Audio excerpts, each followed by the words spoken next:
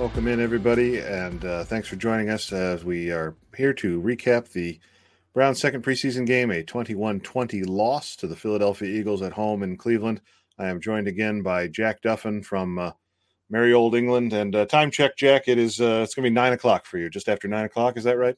Yeah, so 9:15 here, and my biggest conclusion is how long will it take for us to get rid of all the preseason games and just have a 20-game season? Because let them have some joint practices. It's a joke even calling that football, if we're going to be honest. Yes. Yeah. Or just eliminate preseason games and keep it at 17. I mean, I don't even need these preseason games, man. I get it. They're trying to figure out some things in the roster, but if you're not playing any starter, it's like just have one dress rehearsal game, like that's enough. In my opinion, how many games I guess my point is, like, if a guy's a training camp breakout, you pretty much know, like you really know. I mean, the preseason games might help a little bit, but you really have an idea if a guy is like that or not. So how many jobs have been won with a third or fourth preseason game, but I'm telling you, that was not fun to watch. Yeah, no, when you sit and watch an entire 4 quarters of that, it really impresses upon you how bad of a product they're putting out there. I watch a little bit of spring training baseball every year. I definitely watch a little bit of the NBA in the preseason. They're not nearly as unwatchable as that is towards the end, because the problem is it's the same old thing that we always talk about. Quarterback is the hardest position in sports, relative to all the other positions. And I mean, we saw it with Josh Rosen there at the end. When you don't have a quarterback that can move the ball or throw the ball accurately, it becomes a very difficult sport to watch and enjoy. And that's what we just experienced. Jake, do you want to run through the stats for us? Yeah, we can rip through these pretty quickly. So yeah. To start this one, we'll go with first down. We'll just kind of go down the gauntlet here. Total offensive plays, it was pretty balanced. 72 plays for Cleveland, 71 for Philly. Total yards of net yards, 403 Cleveland, 344 for Philly. 26 first downs, Cleveland, 24 for Philly. They were the more successful third down team, and I think that's a large part of the difference. 8 for 14, Cleveland, 4 for 12. Average gain, Cleveland outgained them by a yard per play, but again, converting important third downs is always going to help you win games. Neither team turned the ball over. 6 penalties for each side. Cleveland significantly less yardage, 50 yards for Philly, 27 for Cleveland. 3 touchdowns for Philadelphia, 2 for Cleveland. And then there were 2 field goals out of 3. So that missed field goal is obviously the thing that causes them to lose this game. That ball, it's terrible camera work, by the way. Couldn't see it. Just saw it hit the upright at the very end. Philly has the ball for 7 more minutes in this one. So otherwise, let's talk about stats for players. The Browns throwing side, Josh Dobbs, an efficient 14 for 20, $141. And then Josh Rosen, 7 for 20 for 88. John Kelly runs 14 times, 66 yards, a touchdown. Josh Dobbs, 4 carries for 47 with a long of 36. That run up the left sideline on the first series was fun. He had a touchdown rushing on a kind of broken play. So it's hard to say that was a design Josh Dobbs touchdown run, but he ended up getting in the end zone untouched. Jerome Ford, 9 carries, 31 yards. Dearness Johnson, 2 carries for 11. Johnny Stanton, 2 carries for 5. Anthony Schwartz caught that little quick reverse for 4 yards. Receiving, Mike Harley had 7 targets to lead the group. He only had 3 catches for 30 yards. Thought a couple of those hit his hands. He should have caught. 5 targets for Javon Wims, including the last throw downfield there. He had 1 catch for 32 yards on the day. 5 targets also for Jamarcus Bradley, who had 2 catches for 10. David Bell had 4 targets, 3 catches, 46 yards. He should have had that 4th catch. Ball hit him in the hands. Should have brought that one in. Nakia Griffin-Stewart, 3 catches, 33 on 4 targets. And then Jerome Ford on 4 targets had 4 catches, 26 yards. Zaire Mitchell-Payton had 3 targets. He had a singular catch there in the 4th quarter for 22. Anthony Schwartz, 2 catches, 20 yards on 3 targets. And that's about it. Dalen Baldwin, who I still think is something there, but he was not able to bring in a throw that was left poor inside, so he didn't end up getting any receptions on the day. Richard LeCounte had 10 tackles to lead the group. Jordan Kunasik, I think that's how it's said. He had 7 tackles. He had a really nice pop tackle we saw there late in the game. Again, we're searching for anything that was fun. He had a really nice form tackle. Tony Fields had 6 tackles. Willie Harvey 5. So your linebackers. Dakota Allen had 5. Alex Wright was all over the field, I thought, when he was playing in a good fashion. he had 5 tackles on the game, Javonte Moffett 4, and then a slew more with less than that. Only 1 sack on the day. Curtis Weaver had a sack. There were no interceptions, and then Josh Dobbs did fumble that touchdown run he ended up having. He picked it up himself. Real quick on Philly, Gardner Minshew, 14 of 17, $142. He should have had a pick 6 the other way on that throw in the goal line. Sinnett had 4 for 9, 69 yards, a touchdown, that deep throw of 50, I think it was 55 yards. Kenny Gainwell had 11 carries, 46 yards, a touchdown. Boston Scott, 10 for 33. James Huntley, I think is his name, 8 carries, 22 yards. Deion Kane is their leading receiver on anything of consequence, 5 catches, 66 yards. And then that's it. So not a ton of stats pop out to you. I mean, I thought John Kelly ran hard. He deserved every yard he earned, 66 yards. Dobbs, I think, is probably where we should start, right? I mean, I think Josh Dobbs was effective. He just looks really comfortable. I think he's doing all the things. You talk about at the top there, Andrew, about quarterback play and how many guys can do it. And Dobbs hasn't really been given a chance to play in an offense like this, and B, a chance to really be a quarterback. He was a gadget player in Pittsburgh. They would come on and have him run read option and different quarterback run designs. And he's clearly athletic. It doesn't take much to see that. But I'm just kind of impressed with where he's putting the football. Timing is really nice so far. He's felt comfortable in everything he's doing. I don't think he's looked, in my opinion, in any way confused at all since he's been out there. So I thought he looked really comfortable in terms of throwing the ball, getting his eyes where they need to be, coming off play action, delivering accurate throws. And you can just tell the difference. Rosen's leaving those balls in, a little bit behind or inside, making it more difficult than it needs to be. So I think Dobbs far and away the guy as the backup during the Brissett run. We're probably going to see Dobbs try to put him back on the practice squad later in the year, which could present a little bit of a challenge depending on where some teams' quarterback situations are late in the year. But I've enjoyed his time. I thought 2 games now he's been sharp. I don't know how many snaps he'll get in the 3rd preseason game, but really sharp, efficient, taking care of the football, directing traffic, and I have nothing but good vibes. And I'm sure he's going to grade out really well because I didn't really think he missed many throws off the top of my head, and I thought he delivered some throws that were some challenging ones, right? Up the field, up the hashes. Like this was not a as simplified a game plan for the most part as what we saw back last week in Jacksonville. I thought they ran some actual concepts they'll run on Sundays, and he delivered the ball in a nice hole shot up the left sideline there to Harley. So I'm interested to see where Dobbs is going to be next year, kind of like as a guy who can do some things, or if he's a potential long-term backup answer, right? After the Jacoby Brissett run, or what the Browns will do to try to hang on to him, because I think he has a nice feel for what they want to do on offense. And he does bring, much like Watson, a similar type of quarterback where it felt like Dobbs was playing in a similar way where he doesn't want to run, but if you force him to run, he can get out and move. Yeah. And he's very able to pick up some sticky 3rd down situations. So, I mean, I'm sort of fascinated as a Watson archetype of quarterback to be the backup long-term. But again, I mean, also he's going to, if he plays really well, continues to, I'm sure like if Brissett struggles, there could be some minor interest in giving him some time if cause he's an athlete. He's able to get out and run and move, and Brissett doesn't run. I mean, he's not a runner at all. He doesn't bring you that element of anything. So this is something to sort of pay attention to, but I've been impressed by Josh Dobbs. I want to make that clear. We're driven by the search for better. But when it comes to hiring, the best way to search for a candidate isn't to search at all. Don't search, match with Indeed. Indeed is your matching and hiring platform with over 350 million global monthly visitors, according to Indeed data, and a matching engine that helps you find quality candidates fast. Ditch the busy work. Use Indeed for scheduling, screening, and messaging so you can connect with candidates faster.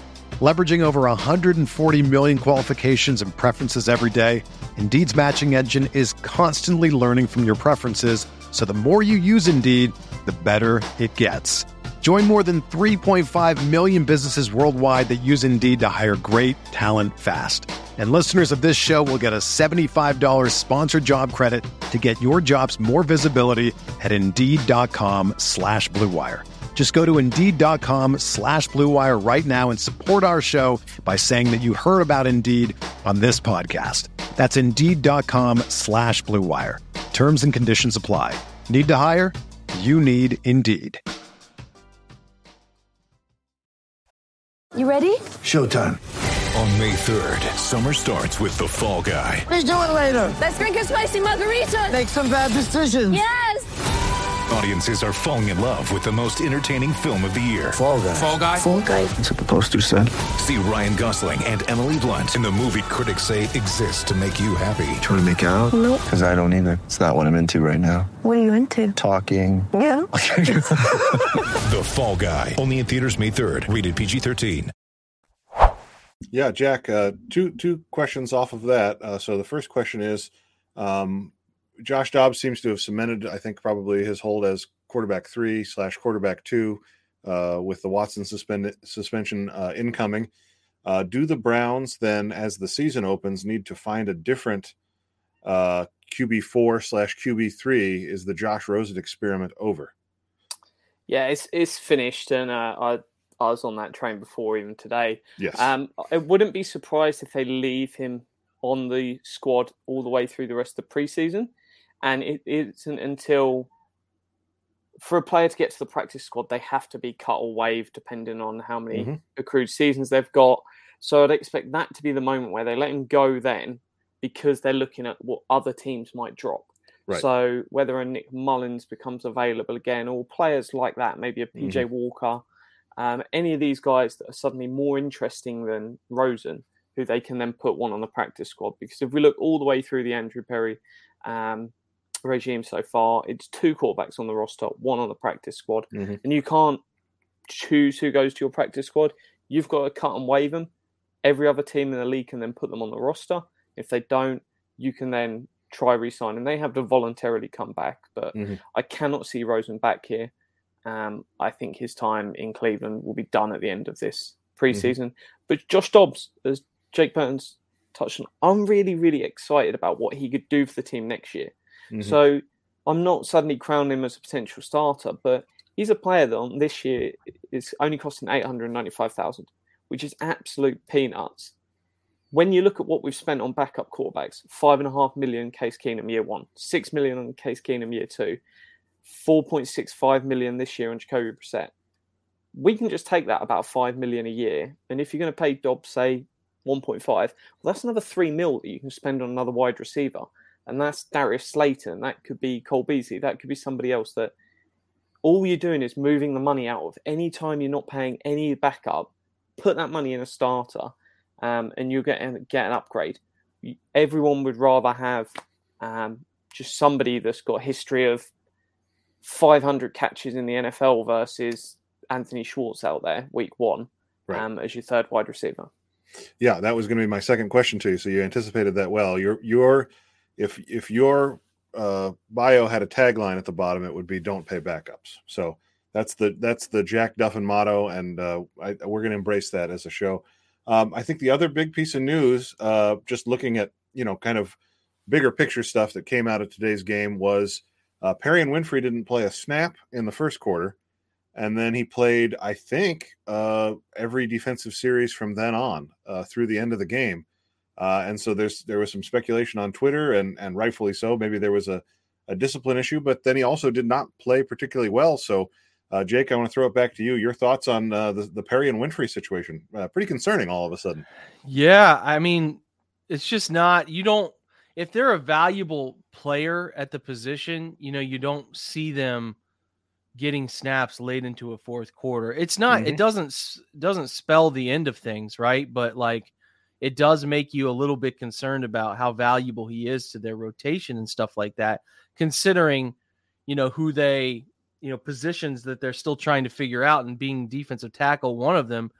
Continue. Now, again, a guy playing into the fourth quarter doesn't mean he's getting cut. It doesn't mean anything crazy like that, but it does show you they think he needs more reps. He's clearly not ready to play, and we need to see more from him. Now, the first quarter, I mean, it's all conjecture. Could it be a suspension? Yeah. I mean, if he maybe was late to a meeting or missed a meeting or did something on the field, there's always possibility that he was suspended, because he came in mid-drive in the second quarter. It's not like he came on for a new drive. I'm not trying to say anything. I would ask that question, though, because I thought it was really peculiar, his entry point in the game, and especially playing behind the UDFAs that he was playing behind. So you start to wonder about those things just a little bit, but yeah, I mean, he didn't play well. He looks like he's a little lethargic and slow. And again, this comes back to why was this guy a 4th-round pick? Well, you've heard attitude issues. You've heard he's had some off-field stuff before. And when he's right and when he's locked in and when he's got everything in the right direction, he can be a force. But there's a reason a guy like that falls to the 4th round, because there's just a level of untrustability there. And I think that that's a situation you worry about a significant amount, at least to me. But that doesn't mean he can't eventually figure it out or whatever. It doesn't mean anything crazy for this year, but it does show you that it's not a trend in the right direction right now for him, considering when he's playing and how he's playing right now. So we'll study tape this week to figure out exactly how he was playing, and I'll try to get an answer for you guys on that. But the snaps weren't encouraging, and the delivery time of those snaps was also not encouraging. So we'll see. Jack? The fascinating thing for me, because on the broadcast, on the graphic, it came up with him listed as the starter when they all started running out. So I can only think this must have been a really, really late call, because I would assume it's pretty much an in-house broadcast that they'd have given him the list of who's going to be the starter. So sure, maybe he's late to the game arrival time. Like they have to get to the stadium at a certain time. Maybe he was late. I don't know. I mean, it's all conjecture, but it was just weird. I think we can all agree it was kind of weird, the entry point into the game. So hopefully we can figure that out and try to get an answer. And he's got to play better too, though. I mean, he's got every opportunity here, but you continue to talk about, well, why was this guy available in the 4th round? Well, there's a reason. It's usually things of this nature. So let's just kind of let it play out. And I'm thinking somebody in the media post game will ask the question that we're wondering here, and hopefully we can get an answer to. It might already be out there. I don't know. And one thing with just the rotation, they've both years kept 9 players on the defensive line. First year it was 5 edges. Last year it was 5 defensive tackles. But if you've only got 4 defensive tackles, that 4th defensive tackle is playing regular snaps. So that's going to be really interesting to note. It's not like they can bury him for a year. A 5th edge, whether you'll say Thomas, that they decide to hide him back, and it's going to be Rochelle and Wright potentially as the 3rd and 4th. You can hide one guy. You can't really hide one person in the group where it's only 4, especially with defensive tackle, because you don't want them guys playing over really 70% of snaps. Slightly bigger, they're not quite as levels of stamina that you might get in an edge, who, even Myles Garrett, rarely going to want to play him playing over 80% of snaps. Right. Well, and I think it certainly at a minimum, it indicates that Perrion Winfrey is maybe not a player that can be depended on early in the season, certainly for any sort of significant contribution, which then sort of brings up the overall contribution about the overall conversation, I should say, about the state of the interior defensive line. When the Eagles were sort of running the ball up the middle on the Browns at will throughout the first half, that was a big conversation on Browns Twitter was, can the Browns stop the run this year? Do they need to go out and add somebody? And I think it's always worth reminding that the team has strategically and intentionally deprioritized the defensive tackle position at the expense of the secondary and pass rushers on the defense. But it leads to situations like this. And I think, I put on the OBR's Twitter account during the first half that, it's the same blueprint that the Raiders followed in beating the Browns defense in 2020 and 2021. You run the ball up the middle, you throw the ball quickly to eliminate Myles Garrett, and you string together 14 play drives. And that's what Joe Woods wants. He wants teams to have to march down the field. He wants to cut down on big plays, but it creates this situation where as fans, people are watching and saying they can't get off the field. They were at one point, they were 5 for 6 on 3rd down. And it's an incredibly frustrating thing to watch. So I think my question to you, Jake, is this always what we're going to just have to expect with a Joe Woods scheme, or does part of it also just come down to not having the guys on the field to get off the field on 3rd down? Well, I mean, they have enough guys, so that's not an excuse, at least to me, to not have enough talent to create ways to get off the field. Now, you're right. That formula is a formula that teams have used to give them some issues. At the heart of what the Browns do with their defenses, they try to string things out as best they can. They try to discourage interior run game so that their edges can be a predominant part of that. And so that their linebackers who they draft guys and want guys around who can really move, so that those guys can be a lateral running force, right? A lateral force to kind of clean things up. And it's kind of the same with their structure in general with how they're approaching this defense, is they want to put the ball in certain areas in the passing game too. So yeah, I think you're right that there are certain teams who can figure out ways to scheme them up and give them some fits and the generic things that they want to do defensively. But it's how often do you want to do that? How patient are you as an offense? And they want to challenge that. But I do think with the group they put out there today, it's understandable. They did try to do some things, get corners aggressive and create some ways to deter defense or the Eagles from doing some of the nickel dime stuff. But for the most part, you just have to be, I think you just have to be a bit differentiated in your technique in terms of how you're aligning guys and where you're putting them. And I think Woods will do a little more of that this year, considering teams have 2 years of film on what he wants to do with the Browns defense. But they have to prove to us that they can be better, right? Better on third down. Like, I have no issue with their defense because they were getting teams to third down, but then they kept giving up issue spots in their defense where they were taking risks, and those risks were not panning out. They weren't getting guys to the right spot. So I don't think we should sit here, to answer the heart of your question, Andrew, sit here and expect that to be a thing. But at times they will play that way because they are going to challenge your patience and B, ability to continue to have a quarterback make the perfect read at the perfect time and keep the football moving like that. So I don't mind the game plan. It's not what everybody always wants, but it's not the worst game plan out there in terms of funneling things to areas of the field and keeping things in front of you. Get ready for the greatest roast of all time, the Roast of Tom Brady, a Netflix live event happening May 5th. Hosted by Kevin Hart, the 7-time world champion gets his cleats held to the fire by famous friends and frenemies on an unforgettable night where everything is fair game. Tune in on May 5th at 5 p.m. Pacific time for the Roast of Tom Brady, live only on Netflix. Sick of being upsold at gyms? My guy, you're currently a base member? For $90 more, I can upgrade you to our Shred membership. For $130 more, you'll be a Swole member. And for just $300 more, you'll reach Sweat Platinum. At Planet Fitness, you'll get energy without the upsell. Never pushy, always free fitness training and equipment for every workout. It's fitness that fits your budget. Join Planet Fitness for just $1 down and $10 a month. Cancel anytime. Deal ends Friday, May 10th. See Home Club for details. I think it's going to be interesting to watch because I think it can be a little bit of a chicken and the egg thing. Does the scheme make the defensive tackles look bad because they're kind of in the crux of it a lot, but also we know that the team is not that talented at that position. So it will be something to continue to watch this season. I think it'll probably be something that comes up again. I want to address something that has caught fire a little bit here in the post game is Joe Thomas kind of off the cuff at the end of the third quarter, beginning of the fourth quarter, said something about the Eagles and Browns potentially talking trade around a running back. He just kind of tossed it off, but then Chris Rose jumped in there real quick and said, reportedly. And then that was the end of it. And so, Jack, I'll ask you, do you think there's some legs to that? We heard Jake in the pregame say Fran Duffy said he didn't think Kareem Hunt was a fit, but maybe this is a situation where Dearness Johnson makes sense to go to the Eagles.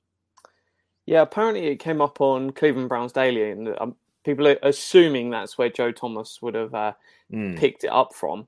But I think it's certainly one that, hey, we know Andrew Berry chats to literally every GM around the league asking 1,000,001 questions because he's always seeking information on what the value is on their players, our players. And who's one of his main mentors as a GM is Howie Roseman. Mm-hmm. So I certainly think there's been discussions on all sorts of where they've discussed pretty much the vast majority of the roster. All the bubble guys have going, well, who do you like that we might take if you let them go? Because you're going to have a more friendly relationship with a guy that you worked under for an entire year. Do I think? I think it certainly could. There's a concussion, I think, for Gainwell recently, so that could flare up again later in the preseason. Yeah, I think they'd be more interested in Dearness Johnson than Kareem Hunt, if I'm going to be honest. just because of the way they've tended to operate their running back room. But yeah, I think it's more of a D'Ernest move than a Hunt, whereas someone who might be more splashy and looking for hey, we have our bell cow. Say the Titans lost Derrick Henry. Sure. They'd be looking for a more splashy guy and want someone to come in like Kareem Hunt, where they go, this guy can be our main bell cow. But if there's a move with Philly, I would say it's more likely D'Ernest Johnson. Well, and watching John Kelly run so well in the second half too, it's just a reminder of how deep the Browns are at running back. With Demetric Felton didn't even see the field today. I assume that's because he's not in jeopardy of losing his spot. So you've got Jerome Ford, Demetric Felton, and D'Ernest Johnson and John Kelly. The hits just keep coming. So Jake, to you, if there was going to be that sort of thing, I know that you put on Twitter during the game, maybe Deon Cain just wants to stay in Cleveland.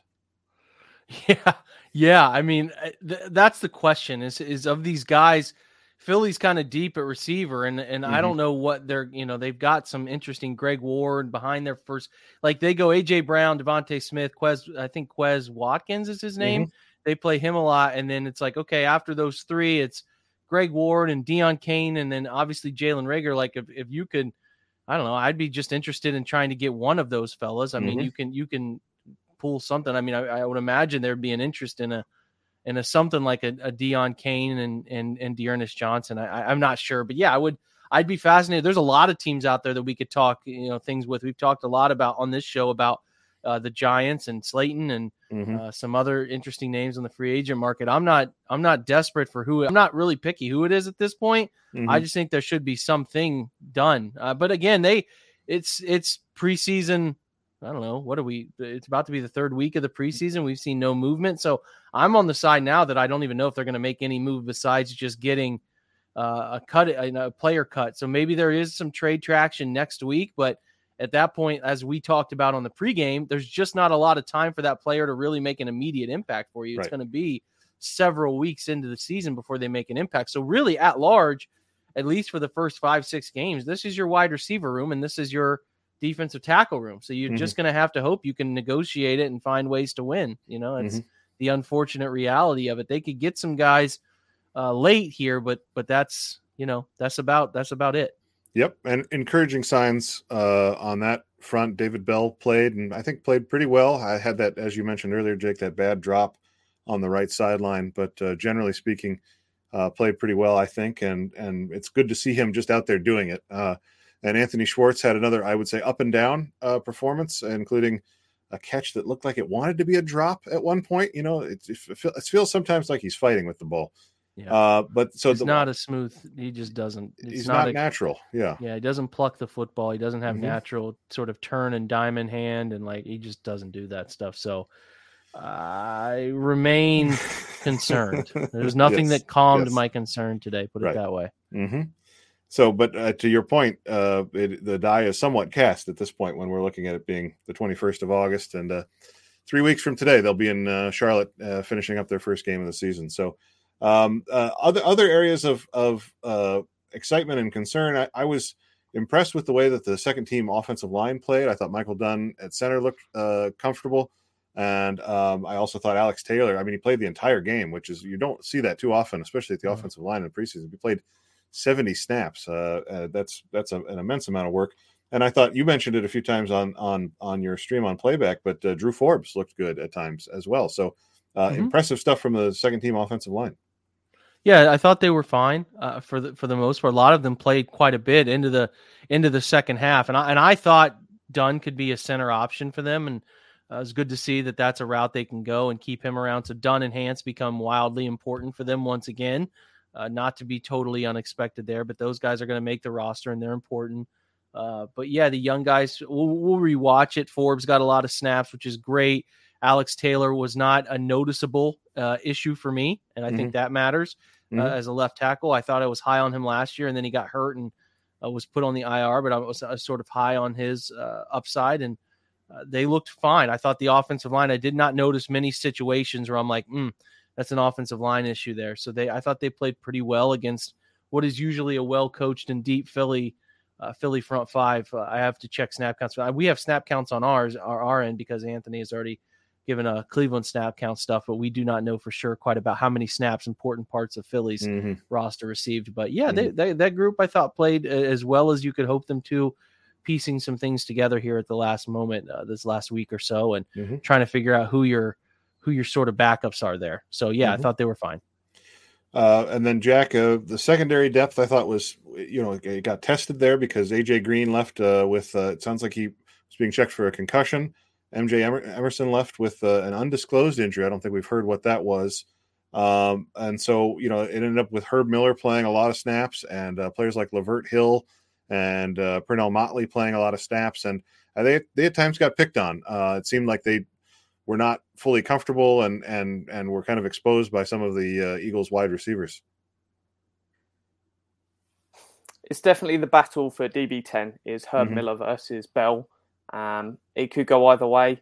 It's going to be purely based on probably who's better on special teams. We'll come down to that. Miller's obviously got more experience. Bell's probably the better athlete. So, a nice mix there where we're going to see where that rests. And when you're looking at the bottom of every single room, you're probably better looking at their performance on special teams than their performance on the offense or the defense. And it's just the way it goes because DB10, if they're out there playing cornerback or safety snaps, everything's finished. It's not good. That's a good reminder. Yeah. And to that point, I thought there was a lot of impressive performance from the end of the linebacker room. Tony Fields and Jordan Kanasic and Willie Harvey, I thought all had good games as well. And speaking of special teams, I did just want to mention, Jake, I know that you highlighted this, I think on the opening kickoff. The Browns turned loose one of the gunners or the outside contained players for the Eagles was unblocked, and they returned a kick from the end zone to the 14-15 yard line. So it starts to feel, and this is the first kick of the game, so some of those guys are probably on the team playing special teams. It feels like we're not anywhere near having a competent special teams unit. Not at all. Well, I mean, at least the kickoff, the punt stuff, and a lot of other units have been fine to me, but the kick return stuff is at this rate, I'm never taking the ball out of the end zone. Not that you really data say you probably shouldn't anyway, but these guys get these notions to bring the football out, and I'm like, I'm not bringing it out. You haven't proven to me that you guys can block a soul, so I'm not handling. I mean, you go back and turn the Jaguars kicking game stuff on and watch how the Jags are able to set up some kick return stuff versus how Cleveland was, and it was really ugly. I mean, it was extremely ugly. They're not blocking certain people. You usually, and again, on kick return stuff, you have a number like L. You kind of number them off L2, right? L's and R's based on, and I'm dropping back and I got L4 and stuff like that. They're just not. I don't know if there's just miscommunication going on there, but it is really ugly. And I'm just like the watching two guys come clean on that opening kickoff was okay, here we are again. Same thing this week, I guess, is what we're going to do. So I would sure Prefer is going to say the same thing, but he's got to get it cleaned up. Ultimately, it's on you, man. If your group can't figure it out, it's going to be on you. Yeah. So and he was so vocal in the offseason that Jakeem Grant was going to solve so many of their problems in the return game. And I understand that argument. They did not have a quality returner last year, but as you said, special teams problems come back to the special teams coordinator in my mind. So I was talking about this last year. The special teams were so bad, and it went under the radar for a lot of the season. The struggles with the quarterback dominated the conversation. But from the first game when Jamie Gillen dropped that snap, and it was revealed that they do not practice muff snaps because they don't want to practice failure. I haven't forgotten that a year later.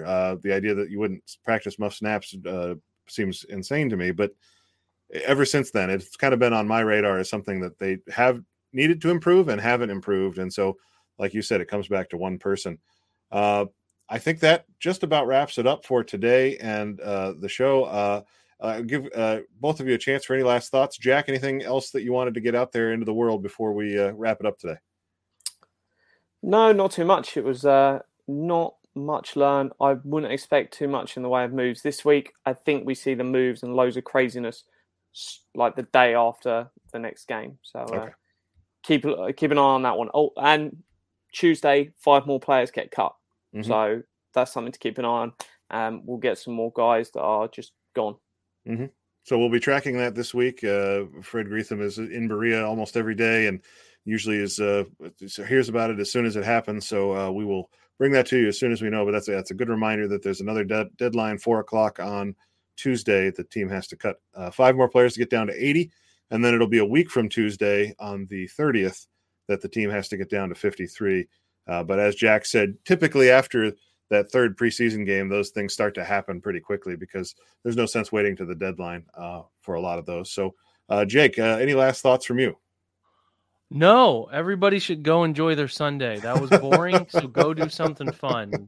Like Jack said, other than I guess Josh Dobbs doing a nice job and showing he can handle things, and the offensive line being respectable, like there's nothing to be learned from that. With it, I don't feel any different about really much than I did going into this game. So, yeah, thanks for hosting, Andrew. Thanks to Ian for being our show producer, and Jack for hanging out with us in the pre and post. Appreciate you guys. And yeah, that's about all we have for today, right?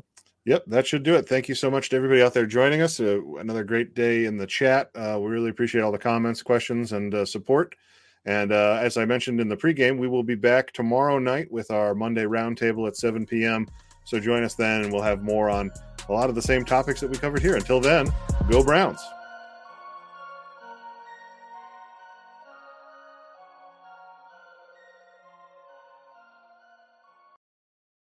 If you own a vehicle with less than 200,000 miles and have an auto warranty about to expire or no warranty coverage at all, listen up. CarShield has a low-cost month-to-month vehicle protection plan that covers more parts than ever. Visit carshield.com/audio to find out how you could pay almost nothing for covered auto repairs. Drivers who activate this vehicle protection today will also receive free roadside assistance, free towing, and car rental options at no additional cost. Get your free quote today at carshield.com/audio. That's carshield.com/audio.